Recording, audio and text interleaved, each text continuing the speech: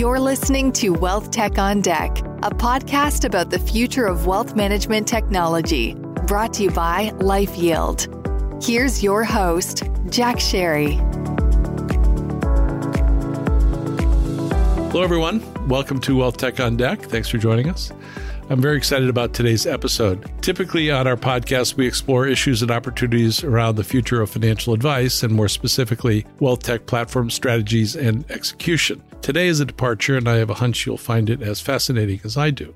So much of the significant advances we see across the wealth tech space are driven by economics. That's pretty obvious. And these advances are ultimately driven and delivered through the stories we tell and the stories we hear. So today, we're going to hear from a friend of mine who works with some of the firms who are listening to this podcast around something he'll explain called narrative economics. But before we get ahead of ourselves, let me introduce John Connors. John is the CEO of the Boathouse Group, a large Boston-based digital advertising and communications firm. So John, my friend, welcome. Thanks for joining us today. Jack, thank you for having me. Looking forward to our conversation. So John, before we get to defining narrative economics and why it's so important to advancing wealth tech strategies and execution, why don't you talk a little bit about your firm and your background? It's pretty interesting. So fill us in. Well, thanks for the time, Jack. Good to connect. So I started Boathouse back in 2001, so 21 plus years ago. But before I started it, I had worked originally out of school at a big agency in Boston called Hill Holliday, one of the large U.S. agencies. They sold in 97 to Interpublic Group, and I went down to work in New York at McCann Erickson. So I went from working for the biggest in New England to the biggest in the world. And I hoped that by working for the Cokes and the Microsofts and the GMs of the world, that the BS volume might decline. But I think when I saw the global game, that the BS meter might have actually increased. And so decided to sort of come back to Boston, come home, and build my own firm. We called it Boathouse because the two of us that had started it together had wrote at Penn. And if you've ever been in a boathouse, it's a pretty Spartan environment, not a lot of trappings. And we figured the agency business could use a little of that, a little Spartan, non-trappings, no BS kind of environment. And so that was the model, and we've been building ever since. That's great. It was on your website, still might be. I know things have rearranged a bit, but one of my favorite, a couple of favorite comments. One was about no BS. You want to hear that from your clients. And then, pardon the expression, we're on a podcast, so you can say whatever you want, but no assholes allowed. So I love that. I love that sort of straight ahead, don't have to guess kind of approach to communications. For the first 10 years, actually, the first line on when you arrived at our website was humbly cutting through the BS with BS spelled out. And as we sort of increasingly won more and more corporate clients, they just got more and more concerned about it. But we loved that it was the best sales filter we ever had because we never got any bureaucrats. We only got decision makers. And we were fortunate. Our first client was actually Merrill Lynch. So we arrived and started doing small projects for Paul Polito, who's now at UBS, and started, doing digital projects, building websites for them. And then 9/11 hit. And it was the first sort of really scary opportunity in the marketplace, obviously having built a business and 9/11 happening. But at Wall Street's level, advisors stopped calling their clients, right? And so our job was to create a video that would inspire advisors to reach out and call their clients because it wasn't a sales decision at that time. Sure. The clients wanted to hear from the advisors that their money was safe and that their goals were intact. And that launched us to Total Merrill. And we started building, sort of named and designed and launched Total Merrill to help sort of with a share wallet strategy back in 2001 under Gorman and Paula. And then we lived through 2008 Merrill and made the transition to Bank of America with that a lot of stories in that process. Yes, I'm sure. And then sort of played that out for another 7 years. So 15 years at working for Merrill, and really was the patron saint of Boathouse and the client that built us because we learned a ton about portfolio theory at the time. Yep. And we basically brought portfolio theory to the marketing business and how you manage marketing assets like you manage assets in a portfolio. Let me frame that if I could. So basically, way back when you started with Merrill, before Total Merrill was barely an idea, I recall that at least the timing of Total Merrill, I thought it was a fabulous campaign. Before that, it was more about transactions, and back then there was things like cold calling and stuff that you don't hear about much these days. And then as things shifted, especially it was my recollection around 9/11, we really wanted to have more of a relationship, not unlike, frankly, where we are now with post-pandemic. It's much less about investing per se and much more about the experience. And that sort of gets us to the topic for today. Maybe you tie in that what you learned there and how you're applying it today, because I know you continue along the same track and it's evolved certainly, and that gets us to narrative economics. Maybe if you could thread that needle for us in terms of that connection. So I think a piece of our success or strategy has always been that we always knew it was about more than just the consumer, right? So Merrill was a classic example, like how you move the advisors to behave differently, how you move clients to behave differently, how you get the market to think differently about Merrill. So we've always been good at not just sort of over-indexing to one part of the marketplace, but looking at the whole market. And so that's been sort of a secret sauce underpinning the business for a while. But it got a lot better when in 2018, this highly regarded economist, let's just say Robert Shiller, who you'll all know from Irrational Exuberance and Nobel Prize winner, he wrote a paper on narrative economics. And it's been sort of a breakthrough for us because sort of if you can imagine taking portfolio theory and building narrative economics on top of it, his point is really a simple one, which is narratives drive economic impact, right? And again, most good CEOs know that. Most good leaders know that. But if you think about economics, they never had narrative data. They had economic data. They had GDP data. They had, employment data. They had sort of housing data, but they never had narrative data to look at causality and correlation related to the economic data until these firms like Google and others indexed every piece of content in the world. And now they'll do it every 15 minutes.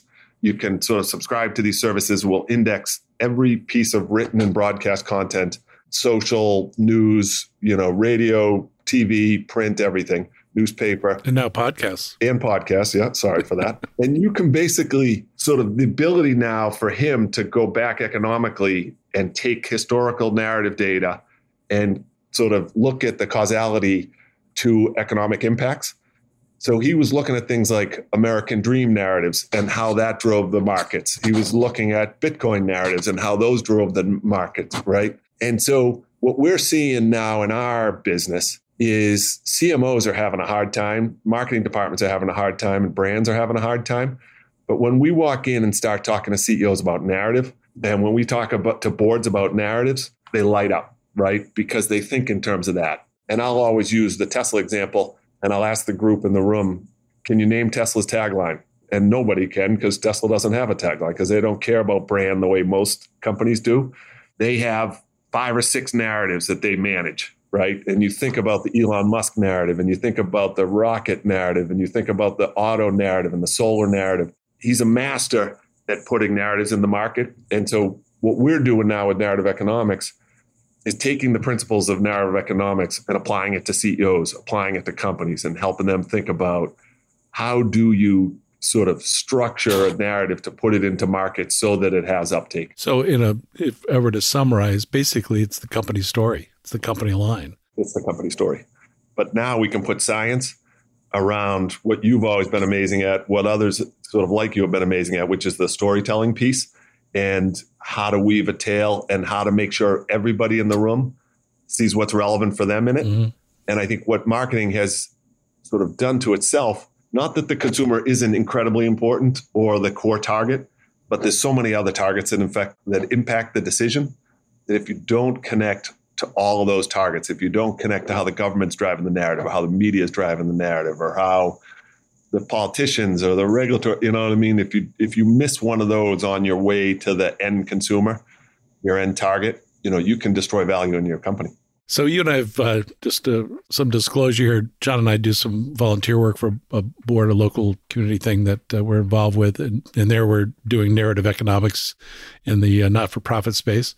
We've had some conversations around some folks in our industry around some of the challenges and opportunities of those folks and what they're trying to do to advance the cause. And as I boil it down, and I'd love to have you comment on this, as I boil it down, is there's sort of 2 sides to the equation. You got to listen to the marketplace, to all facets, all parts of the marketplace. And you've got to deliver a story that's compelling at the end of the day. And to me, that's being persuasive. In fact, I wrote a book about it, namely, listen well, and tell a story consistent with what the person just told you. In other words, what they're trying to achieve, what they're trying to, where they're trying to get. So I think you agree, but why don't you put it in your own words, and how does narrative economics play out in that way? You know me, like I'm a big believer in that, in the listen point. There's a great line, and I can't attribute it because I've just stolen it now. So I've used it so many times. But 98.7% of Americans can hear, but only 4% listen. And I think you have just way too many people talking without listening. Yeah. I think that the really interesting part about the way you can listen in the narrative context and the way Schiller sort of would guide you if you read his book is to go to, if you think about you as a marketer or other folks on the phone, how they think about how they listen and how good is the data on their listening. So you might listen to social data, or you might listen to anecdotal data to your board, or, boards are famous for always having strong opinions. There's not many people using tools like Signal AI or NetBase Quid to really quantify the listening in a way to say what narratives are in the market on my brand, what narratives are in the market on my industry, what narratives do I want to own, and how am I getting from the ones I have, right? So to your point on the listening and the story are exactly right. The opportunity now is to have a data set. And again, this is where marketing, I think in some cases can hurt itself, because it takes the data sets and it's niched them so narrow that it's like a financial advisor telling you, well, your portfolio is getting crushed, but let me tell you about these 2 stocks that are outperforming in an incredible way. Like I know your net performance is as if that matters. Exactly. And I think that's the challenge of marketers that have it now.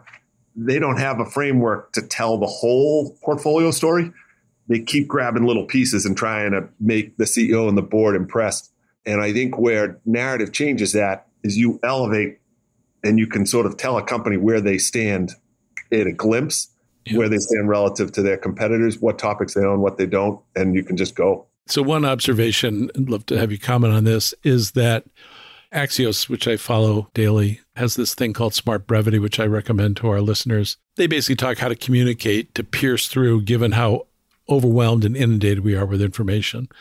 And none of us, and some of the statistics they have, I turn you over to Axios to take a look. They've studied this in a similar way to what you're describing, John. And that is that there's so much coming at you, and people don't, I forget what the statistic is, but very few of us ever get to the end of any story. So any article you write, by the time you're halfway through, you've lost most of your audience, because we're so pressed for time and so much information. And so you're just basically what ends up happening, you give up because you got to get on to the next thing. And unless it is compelling early enough on and is useful early enough on, you're going to move on. So what I'm hearing here is basically using the kind of data you're describing to create a larger story, or at least a multifaceted story that hooks you to make you want to learn more. Is that what we're talking about here? Yeah, I think it's both. I think you can create a larger story, but it also, and you can see how this would work, what we're doing increasingly is creating more small stories more quickly. And then the more you study narrative theory, you'll see, and evaluating contagion rates those stories. And so we can pump out multiple pieces, see which ones have uptake, then lean into those narratives. And they all have to be within the context of the topics we want to own. But the idea now of, and again, it does work, narratives work exactly like contagion rate. And the whole second half of his book is about that, because you start to see people, like I'll use 2008 as an example. In 2008, everybody turned on Wall Street, right, because of what was going on, but everybody defended their advisor. And we were doing the research for Merrill at the time, right? So people blamed Wall Street for what happened, but regardless, they defended their financial advisor. So that's a classic example of sort of, if you had looked at the umbrella narrative or the larger narrative, you would have said, well, Wall Street, financial services, Merrill Lynch, that's a dangerous place to talk from right now. But if you can tuck in behind the advisor, you see it in healthcare about how you tuck in behind nurses, right? And sort of build your narrative behind the nursing side rather than the big healthcare side. So even in bad situations, there's usually a narrative path. And if you can sort of isolate the data sets, you can spot that, and then you can sort of move your company and your value through that. So I'm going to reveal something which I probably shouldn't do, but here goes. So I've been talking about this concept called UMH, Unified Managed Household. I'd love to have you comment on this. And as you and I have spoken about this general topic, I'm a guerrilla fighter. I'm a street fighter on this stuff. I don't have the fancy quantitative analysis that firm like yours can get their hands on, at least we can afford to get our hands on. So we got to be street smart is essentially what we're doing. And so I've been talking about UMH for a good 20, 30 years. So it's been around as a concept. And at LifeYield, I've been talking about it for the past 13 years. And it's only within literally in the past, I think it's 2 months, that now articles are popping up all over on UMH. Yeah. This unified managed household. And frankly, I'll be honest, I've worked at it. This has not been an accident. Yeah. And it's driving the narrative and all that goes with it. So this is my gut sense, my street smart sense, hopefully street smart, is that this is good for the client, improves outcome by a third. It's good for the advisor because when the client has more assets, they get more fees. And it's good for the firm because frankly, it lowers compliance issues and increases revenues. So it's a win-win all around. So that's my narrative. I've been sticking to it for a long time. It's finally coming to pass. Am I on the right track? Is that narrative economics? Yeah. First off, I would never doubt you, Jack. You know that from a starting standpoint. But no, I think, again, a big part of it is there are moments in time when a market's open to a narrative and when it's not open to a narrative, right? Yes. And so as we were sort of in the window of baby boomer retirement and product proliferation and all the pieces, right? Yeah. But I think what you're seeing now, to your credit, I think you were probably ahead of the curve for the 5 or 10 years that you've been talking about it, right? But now the technology is there, where the data is there, where these companies now can see a path to actually presenting UMH. Yes. And now it's a race to see who's going to pull it off. Yeah. Right? Yeah. And so they all, to the Total Merrill example, people have been talking about assets held away from the firm for as long as time. Now, I think in this era of personalization and all the sort of the processing power and the data and the AI, as that all comes together, somebody's going to lead in UMH, right? And that's I think one of the key races right now. Good. We win. Yeah, you win. Exactly. I hope you trademarked it. Yeah, well, no. Actually, I'll be honest. We avoid using that term because they got caught up with another thing that's a lesser version called UMA, Unified Managed Account. And the industry said, well, we'll come up with a UMA because we can do that. We can't do that UMH thing. It's too complex. Well, now, because to your point, the technology is such that it can be done. Still hard. Still, we work with clients every day. It's a challenge because of all that complexity, but it's happening. And now that another issue, and maybe you could make a comment on the condition called FOMO, people fear of missing out.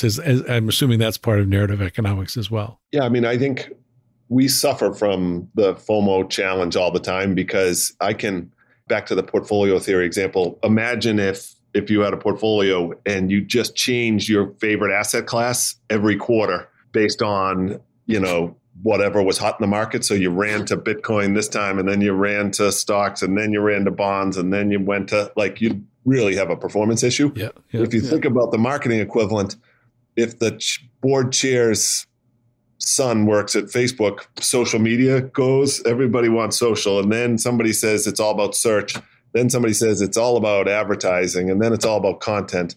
And so what we see on the FOMO side is everybody runs to marketing tricks thinking that there's some miracle cure that's going to make the brand sing. But I always sort of say to CEOs, it's like everything else in life. There's no tricks. If you don't eat right and exercise, you're probably not going to be healthy. If you don't execute a disciplined marketing portfolio and you just chase a FOMO strategy. And so we can actually show that to clients. Now we can show them the last 5 years of their media mix and show them that they're chasing bright lights. And CMOs don't like when we do that, but sometimes they know it. Well, this is fascinating. We try to keep our podcast to a half an hour. I'm sure we're going to go over on this one, which is perfectly fine with me, but we should at least start to bring it to a close. So what would be your advice to people that are listening in on the podcast that want to apply some of the things we've talked about to their firm? Any key takeaways from today or advice you'd offer in terms of how to succeed in line with this concept of narrative economics? Yeah, I mean, I think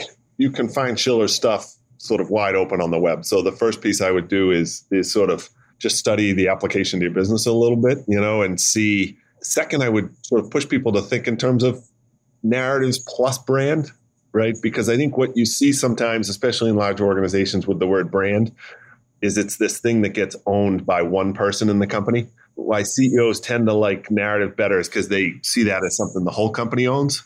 Ops, tech, everybody's responsible for narrative. And I think to the extent that brand becomes too verticalized and too precious and too owned by one person, it gets too narrow. And then the third piece to me is lean into those data sets. Like you can just imagine if you had that JP Morgan guide to the markets on your desk every day and you never opened it, you would be at a disadvantage if all that data existed. Equally, these narrative data sources are not too expensive now. I mean, you can get them at $20,000-$25,000 a subscription, you know what I mean? So you can look at your brand in the context of all the industry narrative really crisply now. And I think to your point, if you can use that to listen and you can use that to tell a better story, and you can make sure that that story is and track whether it's resonating with those key influencers, whether it's the media, whether it's the government, whether it's end consumer, whether it's B2B, you'll see the value implications immediately. Mm-hmm. Just a comment that I'll add here. For those of you that get what John's talking about, John, if they wanted to reach you, what's the best way to get in touch with you? You can always reach me with my email, which is jconnors@boathouseinc.com. Which I highly recommend you check it out. Check out their website. I've suggested this to many friends and colleagues in the business. If you want to have a good read, very good content about how to position, brand, market your firm. The other thing I'll add, this is just another secret revealed. I'll tell you what I do because LifeYield is small, so we can't afford what you're describing in terms of data sets. So basically what I do is I have conversations every single day with industry leaders, and I read everything I can about trends, and I synthesize what I read and then make my best attempt to then fulfill on what I listen for as an opportunity and build my story. By the way, the story gets built over time. It's not something that it's one and done. It continues to evolve. So for those of you who are looking for the less costly and more seat of the pants version, there you have it. That's what I do each day. So I'll share that with you. I'll jump in on that, Jack. There's another layer that you naturally do as well, which is the win-win. Yeah. A lot of people have how do I win? But I think it's another layer to the narrative piece, which is where's the win-win? Yeah, and I'll reinforce that. And I do talk about this, not that I'm plugging my book. You can read it if you'd like. It's on Amazon.com. But one of the things I learned early on in my career, I was a wholesaler to start, and I was calling on advisors. And I found if I showed them how to win, they would sell my product. And my product, frankly, was complicated. It was hard to understand, so on. So in fact, I built my career doing seminars and talking about it to their clients, where I did a financial planning seminar about how to have a secure retirement. That was the seminar. And frankly, we got hundreds of people to the seminar because it basically told them what to do. And then I turned them back to the advisor and they went and did it. And by the way, my product got sold in the process appropriately, and win-win. And that's another, you're right to point that out. That is, I'm always thinking that, how do I make sure the other side of the conversation wins? And when they win, frankly, I win. It's how it goes. So, John, we need to close up here. This has been a blast. I knew it would be. It's better than I expected. So what's one thing we ask our guests on each of our podcasts? What's something about you that's not part of your workday life that you're particularly passionate about, interested, excited about? What do you do away from work? So my long-term goal is a year in Vermont, living off the grid, 100% sustainable off the grid year in Vermont. So we're sort of in the process now of sort of doing that. We're buying the land. We're planning the sort of where the farm's going, where the meadow's going, where the animals go, where the vegetables, fruits go. So I am 100% insane trying to. Is your wife in on this? She's in on it. It's a 100% challenge of whether we can live off the grid for 1 year. That's great. That'll be the goal. Great. Good for you. I'm kind of doing that. I'm in Vermont as we speak, and not quite off the grid, I have to admit, but close. So I might have to make my own bourbon for that year. There is some locally made bourbon we should try. But in any event, I digress. So I want to thank our listening audience as we wrap up. Our subscribers keep growing, and word of mouth seems to be accelerating. We're over 1,000 folks that are listening to this podcast. So thank you for that. We appreciate it. If you enjoyed the podcast, please rate, review, subscribe, and share what we are doing here at Wealth Tech on Deck. We are available wherever you get your podcasts. So, John, thanks again. It's been a real pleasure. I look forward to our next conversation. Great to connect. Thanks for the time, Jack. Yeah, thank you. Thanks for listening to this episode of Wealth Tech on Deck. our ongoing conversation about improving financial outcomes for all. This podcast is brought to you by LifeYield and produced by Reverb. Subscribe to future episodes in Apple Podcasts, Spotify, or wherever you listen to podcasts. You can connect with our host, Jack Sherry, on LinkedIn and Twitter. And for more information about our perspective on the future of financial advice, visit our website at lifeyield.com.